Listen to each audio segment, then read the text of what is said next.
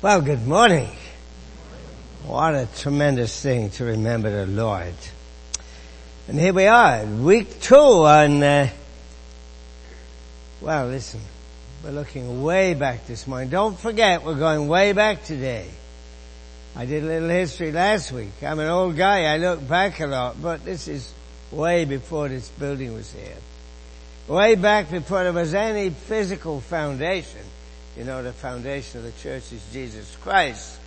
We're going way back to see how the early church witnessed, where the foundation of the church universal, the body of Christ, and of course, the local church. We're in the book of Acts, and that's where we are, just to get your mind in place. Last week, Acts 7, we talked about Stephen. We're going to move to Acts 8 now. We're continuing to learn about being his witnesses. It's great. This chapter talks about personal witnessing, talks about large group evangelism, and this time it's from Philip. And it's troubled times. Don't think we're living in smooth days. This is a great chapter. It's about lessons on witnessing in troubled times, and it's from a fantastic character, Philip. You know, these 2 chapters I've done in this visit, Acts 7 and Acts 8, they actually describe very dark days for the early church. I mean, Stephen, last week, stoned to death. Now Saul's persecution, it's reached new ferocity. And yet, you know, as I study this, chapter 8 turns out to be an incredibly encouraging chapter. I mean, this chapter is about an evangelism explosion. And it's about the way the church was beginning to do exactly what Jesus told them to do. I mean, you remember, just before Jesus, after that tremendous sacrifice that we've just remembered, just before he ascended to heaven where he now reigns as king, he said to them, Acts 1:8, just sitting there on the mountain, you shall be my witnesses in Jerusalem, where they were, all Judea, Samaria, and Chris read this at the end of the service last week, the ends of the earth. And that includes a wonderful place called Oakville. Here we are. Now, prior to Acts 8, of course, the believers had remained in Jerusalem, and this chapter begins with the news the apostles stayed there, brave men that they were, but because of that great persecution, we go from Acts 1:8 to Acts 8:1. Just help to remember it. And we read this, a great persecution broke out against the church. So the persecuted church scattered. It went all through Judea and Samaria. Hey, that was just the place the Lord wanted them to be. So here we are, persecution fulfilling God's purposes. I want to tell you this morning, because a lot of you are in some difficulty and you're worried about this turbulent world. God uses persecution and difficulties to fulfill his purpose. I can't believe how many times I've read about evil men and bad things being used by God to execute his plans. So here we are. Now, actually, you can tell from my accent that I grew up in England. I was a stalwart young man of 30 with a wife and 2 kids when I came to this wonderful country to teach at McMaster. But I brought some old customs with me, and one curious thing is I had to have an English garden, and I'm a big fan of a green, weed-free lawn. I gotta try, and it's so hard in our climate to get that, what you used to have in England, that English lawn. And you know, the biggest challenge in maintaining it is my battle with dandelions. The thing about dandelions is they produce hundreds of tiny seeds. And one little kick, one disturbance, one gust of wind, and these seeds scatter all across my garden. And they get in the most unlikely places. Being kicked and scattered, well, that's a good thing from the point of view of dandelions, because that's how they spread and grow. That's what it was, being persecuted, kicked out of Jerusalem. That's what caused the New Testament to grow in the most unlikely places. I mean, soon groups of believers were springing up in Samaria, of all places, Ethiopia, of all places. So yes, I found chapter 8 about growth and blessing coming to the church as persecution catalyzed significant progress, most encouraging. Especially as I reflected on the fact that it's still happening today. Like martyrdom is, like I told you last week about people losing their life. Today for Jesus and for the gospel, and I think of places like China. China, where I've been several times, and when the church was hiding away in secret, but in China, the persecuted church is growing at a staggering rate. You go to some of the 50 million Chinese Christians and say, why do you believe? And they'll talk about hope and the resurrection. So I want to encourage you today, don't be discouraged by this persecution, because the Spirit of God is always at work when we witness. And the Spirit of God can bring astounding blessing if we only, like Stephen and Philip, could witness boldly and faithfully. I want to give you another horticultural example. I don't grow these in my garden because these beautiful flowers, they actually need drought and desert and harsh conditions to bloom and grow. And so much of Acts is about joy and hope and beauty and progress and growth springing in a troubled and hostile and difficult environment, terrible conditions. I mean, little did Saul realize, this is Paul before he was converted, his frenzied and brutal persecution, it was helping the gospel seed to spread. When the believers were compelled by Paul's efforts to flee Jerusalem, what did they do? They take the gospel with them.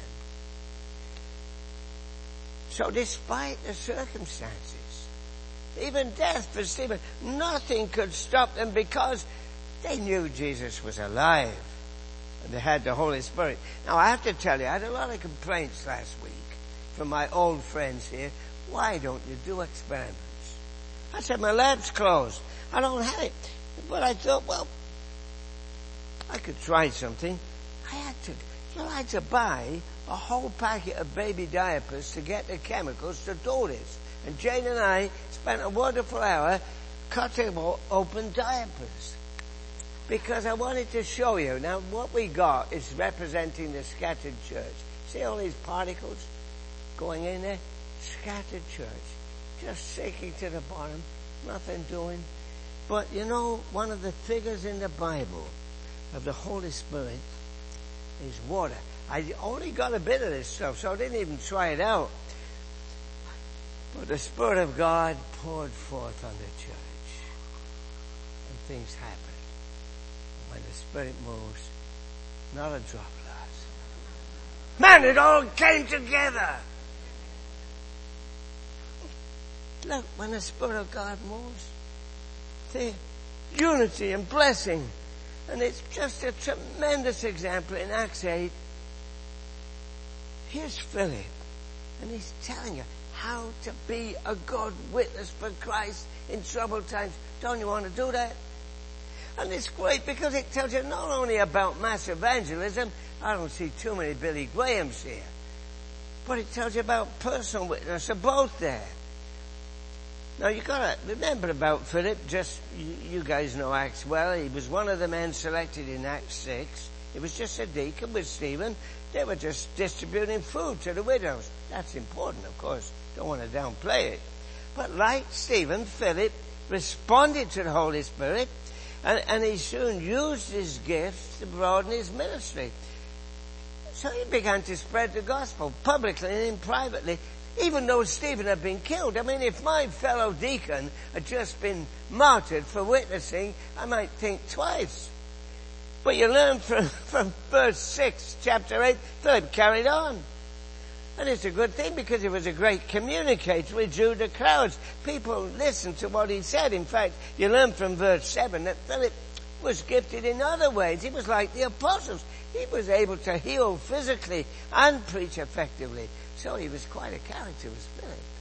Not just a deacon. You know, he's a model for evangelism. You know, I like to talk about peanuts sometimes. And there's Sally, I guess it is. She said, I would have made a good evangelist. She said, you know that kid that sits behind me in school?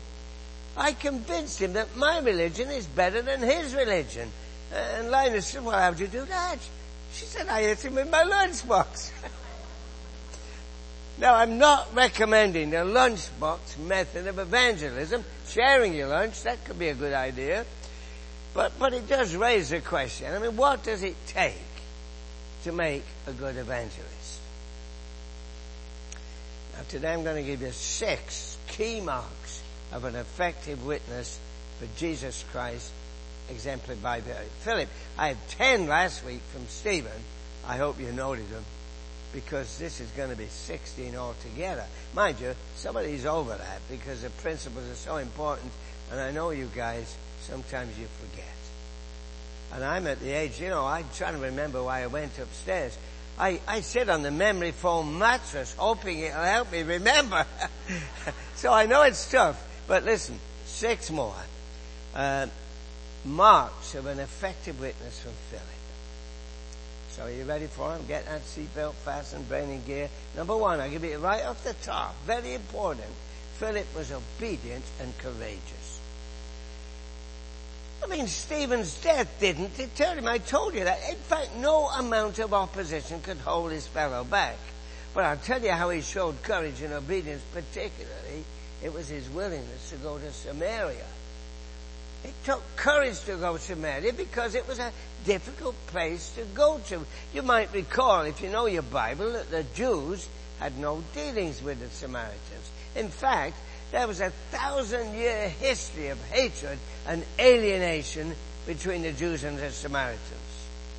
These two groups were at loggerheads because the Samaritans rejected most of the Old Testament. They only believed the Pentateuch, the first 5 books of the Bible. And they rejected the temple in Jerusalem. They said Mount Gerizim, that's where we should worship. So there were clashes between the Jews and Samaritans all the time. On one occasion, the Jews actually destroyed the temple on Mount Gerizim. And in retaliation, the Samaritans just went down and scattered bones in the Jerusalem temple right at Passover time because they wanted to pollute and desecrate the Jews' most holy place. So relations weren't big, weren't great. But Philip remembered Christ's example. If you're ever in doubt, think, what would Jesus do? That was a good little movement. What would Jesus do? He thought about that. He remembered the readiness of Jesus to talk to the Samaritans. You know John 4. He must go through Samaria. Jesus set the example. You know about the woman at the well. Great. I mean, people didn't bother preaching to women in those days. Terrible chauvinism. But Jesus went to the woman at the well.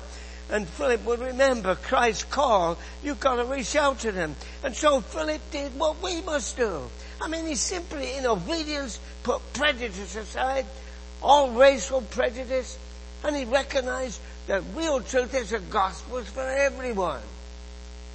But Jesus died for the whole world. There's 0 no-go areas when it comes to evangelism. Every human being is made in God's image, and Christ died for everyone. And this is so important, I'm going to come back to it later. So remember this. I want to move on to number 2, but I'll be back about racial prejudice and the gospel being for everyone. But Philip was obedient and courageous. And what do we read in verse 8? Number 2, Philip focused on proclaiming Christ. It says in verse 5, Philip proclaimed Christ. Look, I've got to tell you, but you notice that the gospel is totally about Christ. And Philip focused on the gospel. He avoided rehashing old controversies. I mean, he might have got into advocating the claims of the temple in Jerusalem. He's in Samaria. You think he'd have got into teaching how important the temple in Jerusalem was? Or maybe he should have been making a case for the validity of all the Old Testament scriptures. What a lesson for us. You see, it's so easy in our witness to get into peripheral issues, to get sidetracked from presenting what the gospel's about, Christ's finished work on the cross. What witnessing to the gospel means is talking about the way Christ died for our sins so we can be saved not by works but by His grace. That's what we're supposed to be talking about. We're preaching Christ, and that means focusing on His claims and His work, telling how He reveals God to us, telling how He rose from the dead, how He gives eternal life to all who respond to His invitation to trust Him. By the way, if you've never done that, take this seriously. Now, of course, Philip had to deal with the temple and believing the Old Testament. We'll come to that. But the point that I want you to get right now is, folks, you can do everything right. You can, in your own life, you can do everything right. But without Christ, you're still alienated. It's a big mistake. I got to show you this cartoon. I love this one. It's the two pirates out at sea. And the big guy says, I'm glad that stop in port went off without a hitch. And his little friend said, why? He said, well, I've been messing up a lot lately, and I think the captain was looking at this visit as a test. His friend said, really? He said, yeah, so in less than 2 hours, I got all the new ropes and sails. I replaced the cannon. I bought food. And now we're back at sea, skimming along to the far, far horizon. And his friend said, good for you, Nate. You passed the captain's test. And the big guy says, you're darn right I did. And what I'm tempted to do when the captain walks out here is to go up to him and look him straight in the eye and say, okay, Mr. Smarty, point to a mistake. And in the last frame, man, he's left the captain on the pier. He's got everything right, but he's made a big one. And I'm telling you, you can do everything right. But without Christ, it's a fatal mistake. And that's what Philip realized. You know, look, Philip, there would be a more appropriate time after those misguided Samaritans had come to faith in Christ for him to deal with these other matters that did need further teaching. And by the way, a little sideline, you Bible students, I must mention this. The case of the Samaritans was unique because if you read this text in Acts 8, they didn't get the Holy Spirit immediately. They believed like the Gentiles normally did. The case of Cornelius, chapter 10 and 11. It's typical. It's normative. Cornelius received the Spirit on conversion before he was baptized. Just a little reminder, folks, you shouldn't build a requirement for some separate second blessing like some groups do on an exceptional case. You know my rule. I've told you. I've been coming here for years. Say, never let the scripture you can't understand interfere with one you can understand. And Romans 8:9 is perfectly clear. If anyone doesn't have the Spirit of Christ, they don't belong to Christ. Now, you can't misunderstand that. So, the Samaritan case was a special case. Why? Well, it involved waiting for the apostles to come from Jerusalem. It was special because the Samaritans needed to accept the authority of the apostles. But you can't build general cases on that. Whoa, what's going on here? Whoa! My sermon's trying to finish before I'm getting it. I'm sorry about that. You know, I got this stand that sometimes does this. Did you get all that? I could just close in prayer. They say this long-standing, let's get out, the long-standing repudiation of Jerusalem had to be given up. I mean, they had to recognize what Jesus told the woman at the well, that historically, salvation is of the Jews. And that's because of the lineage of Christ. So yes, it's true. The Samaritans, like all true Christians, needed to accept the authority of the apostles and the inspiration, in their case, of the Old Testament. But it wasn't the first priority. Christianity, you see, is rooted in real historical events.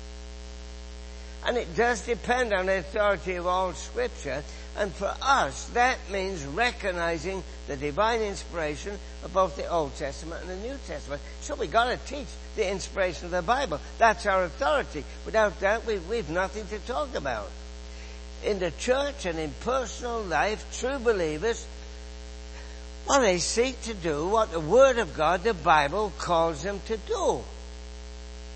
But Philip didn't get into the temple and why you have to believe the Scripture inspired. He preached Christ, number one.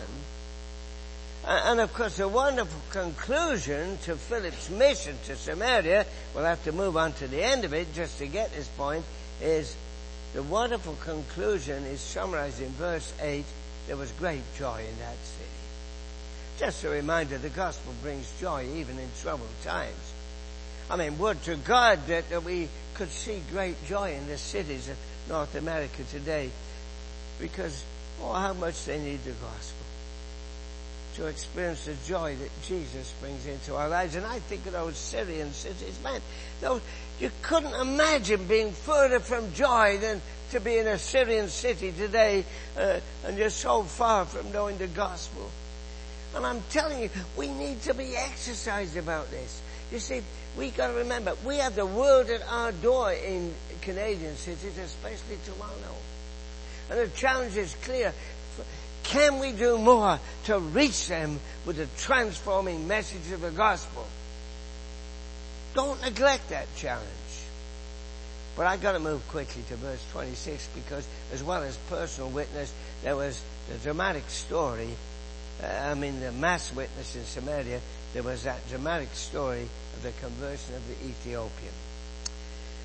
And there's a very obvious lesson in this. Remember, Philip's in Samaria, great blessing, people coming to Christ, and then he gets this call. And number 3 then is to be flexible, always ready to follow God's leading.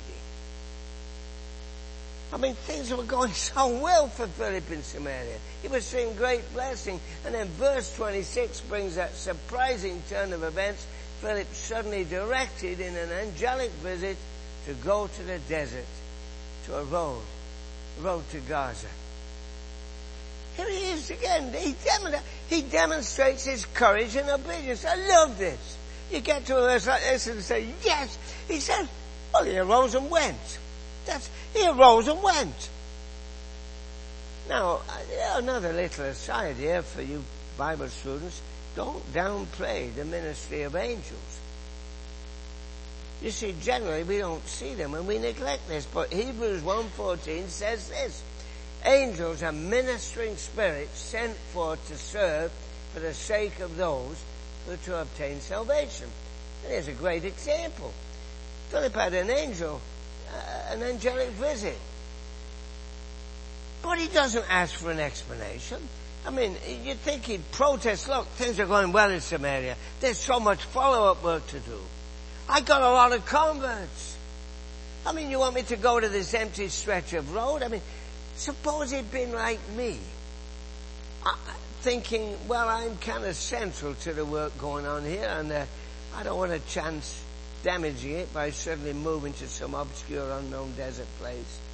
Because it's tempting sometimes to think that blessing depends on our efforts. I'll give you an example. Years ago, maybe 30 years ago, I lose track, 25, 30, long time ago, my home church, Bethany, was in bad shape. We were meeting on one side. There was no Sunday school. We had 3 elders. One never spoke at the elders' meeting. The other never stayed on the topic. And it was me. And I had got a chance to go on a big fellowship to the sabbatical leave to the University of Durham in England. It was a great opportunity. And I looked at the church. I said, I can't go. So I phoned my dad, a godly man in England. Well, praise God for a godly father. I said, Dad, I can't come on the sabbatical. He said, why not? I said, I can't leave the church. They're in bad shape. He said, are you telling me that church depends on you? I said, yes, I suppose I am. He said, go! He said, it's the Lord's work. It's the Lord. Look, the Lord can look after it. If you think it depends on me, go on your sabbatical. I went, had a great sabbatical. I came back. There's an Awana program started. There's people running around all over the place. A missionary came up back on Philo and God moved. And I thought about that when I was reading this, and I thought from a strategic point of view, going away to Durham didn't seem like a wise move, nor did it seem wise for Philip to leave that great work in Samaria and move. But you see, Philip just did it because God called him to do it. I was a good boy. I went because my father said to do it, but Father in heaven was right on side. You see, it's so important when we pray to the Lord to do some listening. Jane knows I'm a big talker. You see, I like to do the talking. She's working on me not to interrupt every conversation. But you see, and I'm doing better, but I learned in prayer that we need to listen to God so we can be sure that it's the Lord calling the shots. You see, it's important we realize that our sovereign God sometimes causes us to do strange and inexplicable things. And our responsibility is to follow the promptings of the Holy Spirit and not try to rationalize them. You see, Philip didn't know that God had prepared the situation, that he wanted to meet the need of this one seeking special man, and he knew Philip was the right man for the job, and he said, you go and help him find Christ. You know, we were driving to Florida 2 years ago. Jane drives from the passenger seat, and we're going along, and I'm saying, watch your speed. And then we heard this story of the guy going down I-95 in the States. Of course, it's miles an hour. He's doing 130 miles an hour, and there's a traffic helicopter up there. And the traffic helicopter lets the sheriff know, and of course, in no time, the sheriff's down there, pulls him over. He said, sir, you're doing 130 miles an hour. Oh, no, officer, I couldn't be going that fast. Well, he said, the man upstairs says so. Oh, he said, I've been a pastor for 30 years. If he said so, I did it. And I thought, what a lesson. If he said so, I do it. I mean, you can't miss it, can you? Oh, if only we could learn about personal one-to-one witness from Philip's response to God's prompting and go out of our way to meet that one person. You know, Vivian, as many of you know, was a credible woman, and she used to tell me to go and visit people. And I'd say, I'll go tomorrow. She'd go now. And I'd get home, and 50 minutes later, they'd be in heaven. What is the matter with this thing? I'm sorry about that. I had this newsstand that I thought would work wonderfully. But we'll be there.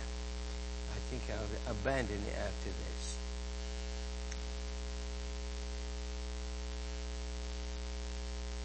Philip knew. I was just saying about Vivian, but she listened to God, and that's what we need to do. And Philip knew that he was simply a link in the chain. He knew that, and we got to recognize this, folks. It's a huge privilege to be a partner with God, to be the voice that God uses to share the gospel. People desperately need Him. Philip knew that the only place of blessing is the place God wants us to be. You got? The only place of blessing is the place God wants us to be. So I want to emphasize this, but I told you I'd come back to this problem of prejudice. Number 4, we must be prepared to go to everybody and anybody without prejudice. I mean, this guy was an Ethiopian government official. He was a big shot in his own country, but you've got to realize he wouldn't be accepted in the temple. I mean, this man was black and he was a eunuch. And when he got to the temple in Jerusalem seeking God, he would have his way blocked by a banner that said, no foreigners allowed. Shut out, foreigner. Because, let me tell you, the attitude of the Jews to eunuchs is summarized in Deuteronomy 23. No one who's been emasculated by crushing or cutting may enter the assembly of the Lord. Oh, it's so important we reach out to the marginalized. You know, I know people who claim to be Christians who won't speak to anyone in the gay community, so they're never able to share the gospel with people who so desperately need the joy that Christ brings into our lives. And I've got to tell you, if Acts teaches us anything, it teaches that no barriers must remain between any needy sinner and a welcoming Lord, because the Lord's not willing that any should perish. And I love it. You know, verse 30 says, Philip ran to the chariots. Who cares? Ethiopian black, he's going to do it. And what did he do? He shared the scripture. This is rerun of last week. We've got to know and use scripture to answer the questions the unbelievers are asking. I love this cartoon. I thought we were going to miss it the way my thing was trying to end the sermon. These guys, of course, with the square wheels are carrying you, well, you can see. And the guy at the back is saying, we'll never get anywhere, Harry, if you keep asking so many questions. I'll give the slow learners a minute. And so, where does Philip start? He made a great start with a good question. He says, do you understand? And of course, the man said, no, I need help. And Philip knew Isaiah well enough to get right into explaining it. I love 35. It said he began at that very passage on what? Told him the good news about Jesus. Consistent. How careful, you know, this is my problem in witnessing, that we don't do all the talking. Or we try to unload that package deal to that unsaved seeker before they've had time to let us know where they're coming from in their beliefs. We should be listening to them, responding to the things they want to know. Remember, I told you that last week. And above all, you should be using scripture. What did I say? Don't say, I think this, I think that, in my opinion this. The unsaved need to hear what the Bible says, and it needs to be explained by somebody who understands what it means. And you should be trying to gently move the conversation along, because the central thing you've got to share is the good news about Jesus. But you got to do it at the right pace. So, and beware of this, and this is a great number 6 point, the last big one, but I got a lot to say about it. Be careful about giving a truncated, simplistic version of the gospel that ignores their questions, but more than that neglects to emphasize, number 6, the need for total commitment and a willingness to openly testify to our faith. You see, Philip went way beyond Isaiah 53, central though it was to explaining why Jesus came to give his life a ransom for sin. He went on. He talked about the kingdom of God and the importance of bearing testimony to our faith. It seems to me, as I read this chapter, look at verse 12, that baptism was always part of Philip's message. He said, but when they believed Philip as he proclaimed the good news of the kingdom of God and the name of Jesus Christ, they were baptized, both men and women. That's a great church. You know, if this church is anything like our church, the only time you hear about baptism is in a very occasional baptismal service. And I look at this and I think about this man. Don't forget he was Chancellor of the Exchequer in Ethiopia. He travelled. He had a big staff with him. And I'm sure it crossed his mind, I better be careful here. Maybe being a secret disciple will be good because, well, he knew all about the way Christians were rejected and persecuted. I mean, he'd just been in Jerusalem. But there's no suggestion of secret discipleship in the New Testament. And no, this man wanted to be baptized right away. And it just reminds us that baptism and public commitment was the New Testament norm. You know, if you read your Bible, you don't actually read of any unbaptized believers in the New Testament.